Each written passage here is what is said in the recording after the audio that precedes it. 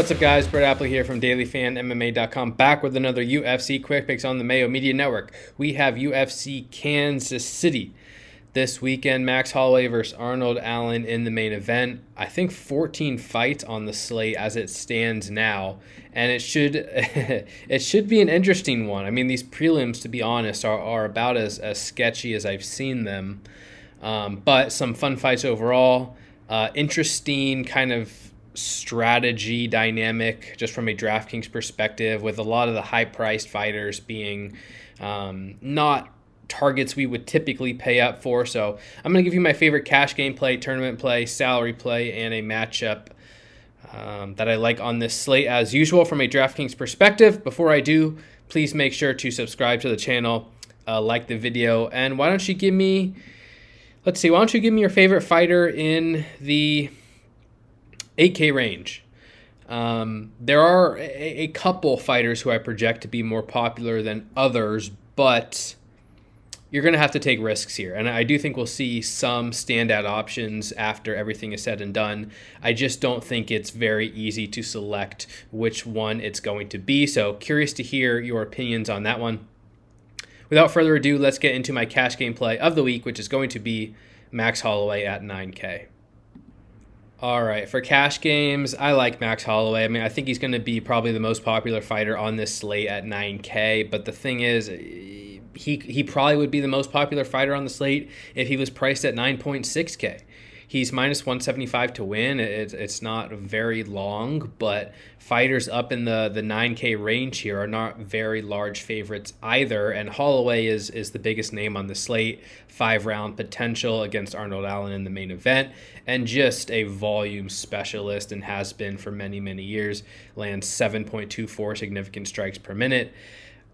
I do think Arnold Allen has a chance to win this fight, though, and I don't mind Allen as a cash game play or tournament option at 7.2 either. I do think Holloway's the correct choice to win, just because, I mean, while Allen may be capable of taking a massive step up in competition and succeeding, we just haven't ever seen him prove it to this extent over 5 rounds, especially against an opponent in Holloway who can land upwards of 200, 300, 400 significant strikes in a fight, while Allen, a lot of the time, has gone the distance and is landing 29, 37, 32, 31 significant strikes. He's been very low volume throughout his career. So he's going to really have to step on the gas to compete with Holloway, and I think he's capable of it, especially early. I would like to see him over 5 rounds against adversity before I'm able to pick him in this type of matchup.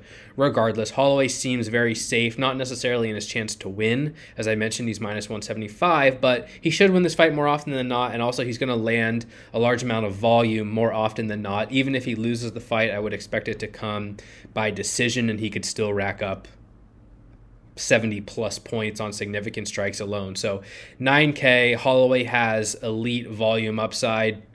I do think you can pivot off of him in tournaments just based on his ownership projection and the fact that Allen is defensively sound, absorbs 2.2 strikes per minute, 67% defense. This may not be a ceiling performance from Holloway. I wouldn't be surprised if it was a little more slower paced than some of Holloway's past matchups, but Holloway's rates out very, very well from a cash game perspective, especially both sides of the main event do, and he'll be my cash game play of the week there at 9K. Next up, we have my tournament play of the week, and I'm going to give out Rafa Garcia at 9.5K. There are other tournament options I like on this slate, in the 8K range, but they're all very, very risky, and I think a lot. I think a lot of them have potential to just lose outright. Garcia, I feel maybe is a little bit more safe, but also one of the best wrestlers on this slate, which is important from a fantasy perspective as it gives them a higher floor and ceiling.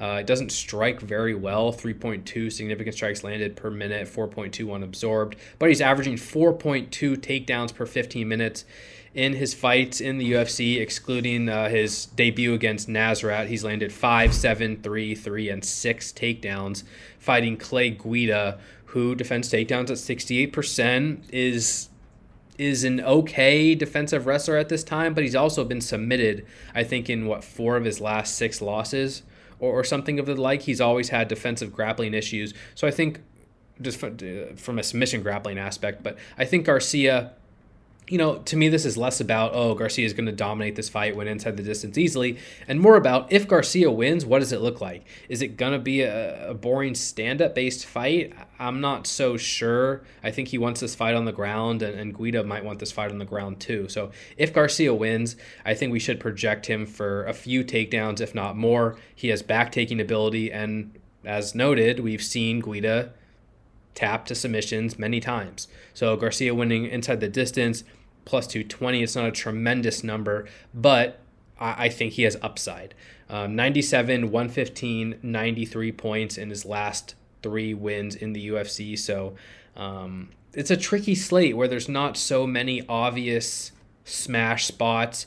I wouldn't label this a smash spot either, but I really like Garcia's grappling equity in a win. It scores very well from a DraftKings perspective. Decent opponent, decent metrics here. So I'm willing to take chances on him more than other options in the 9K range, excluding Holloway there at 9.5K. All right, next up, my salary play of the week. It's going to be Tanner Boser at 7.8K, dropping down to 205 here. He's the underdog to Ion Cutelaba at plus 110. This could have been my matchup of the week as well. I considered it. I will be pretty heavy on this matchup as a whole, mostly because Cutelaba's been kind of a kill or be killed type of fighter in the UFC, especially lately, as he's shown that he's just not a very good nail. And I mean, he's a good hammer in the sense that he has a bunch of early knockout wins, or he's landing 6, 4, 9, 8 takedowns. So he's either knocking you out early or he's wrestling in volume. That's going to give Cutelaba big scores and wins. And I think he's a great tournament option for 8.4K. I picked Boser to win, even though he could lose in those same fashions. He probably will give up takedowns early, but he should be a more comfortable technical striker here than Cutelaba. And Cutelaba, like I said, has just not been a very good nail. He's coming off another knockout loss to Kennedy Nzechukwu. Boser's got some power, and Cutelaba tires pretty quickly. And so if this fight gets past 3-4 minutes, I think Boser could easily turn the tide and find a knockout shot. And at 7.8K, I'm willing to take chances there. Cutelaba, good inside the distance, plus 120. Boser, plus 257. It's not as strong, but again, 7.8K. I think he'll be mildly owned, but he's just very dependent on a knockout, which is always the issue. And really, I just think if Boser wins, there's a pretty decent chance that it does come inside the distance. He's not going to be wrestling with Cutelaba. And yeah, could he win a slow-paced, striking-based decision? Sure, but I would give Cutelaba a better chance to win in that type of matchup, and I think Boser's success is a lot of the time going to come from damage. So I like the fight. I like the fight for it to end inside the distance as well. Minus 240 is a good metric, and I think Boser at 7.8K has a nice mix of win equity and knockout upside. Shouldn't be extremely popular, so he's going to be my salary play of the week at 7.8K. And finally, I'll move on to my matchup of the week. I'm going to go with Bill Algeo versus TJ Brown. Algeo's the favorite, minus 190. Brown plus 165. On DraftKings, Algeo's 8.8K. Brown 7.4K. And I mean, I've been on Brown a lot throughout his career. He's got upside, he's got downside. And I like the matchup because Brown, when he loses, he gets hurt a lot of the time or he gets submitted. That's kind of been a lot of his career, especially on the regional scene. He's lost 2 decisions. His last 2 losses have come by decision, so it's not impossible. Algeo just outstrikes him to a decision and doesn't hit value. But Algeo's a black belt in jiu-jitsu, and he fights at a high pace on the feet. So I just think there's going to be a lot of exchanges. It's going to give Algeo a decent shot to win inside the distance if he wins at all. Plus 235 inside the distance. It's not great. He's not going to rate out spectacularly well at 8.8K, but he should be lower owned given that Quarantillo and Holloway are priced above and below him. And again, I just like the pace for Algeo, striking volume, good submission grappling, ability to get a win inside the distance if he gets a win at all. And Brown on the flip side is still a good fighter, but he's probably going to want to wrestle in this matchup given that Algeo doesn't defend takedowns very well, gives up takedowns to pretty much every opponent he faces. I think I noted like 24 takedowns against him in his last 7 fights. That's TJ Brown, 38% takedown defense, so it's not great either. 55% takedown defense for Bill Algeo, but I mean, yeah, he gave up 8 takedowns to Ricardo Ramos, nearly lost to Spike Carlisle, 5 takedowns to Ricardo Lamas. TJ Brown can wrestle pretty well, averages 3.6 takedowns per 15 minutes. Saw him land 6 takedowns against Charles Rosa, 7 takedowns in a round and a half against Jordan Griffin. So he's capable of it. I don't know that it's going to play out exactly in that way. And I picked Algeo to win because even if Brown does land takedowns, Algeo's still a good submission grappler and should be able to survive, kind of get back to his feet, I would think. So I'm a little bit worried about Brown's ceiling there. But if Brown's to win, I'm expecting several takedowns landed, lots of control time.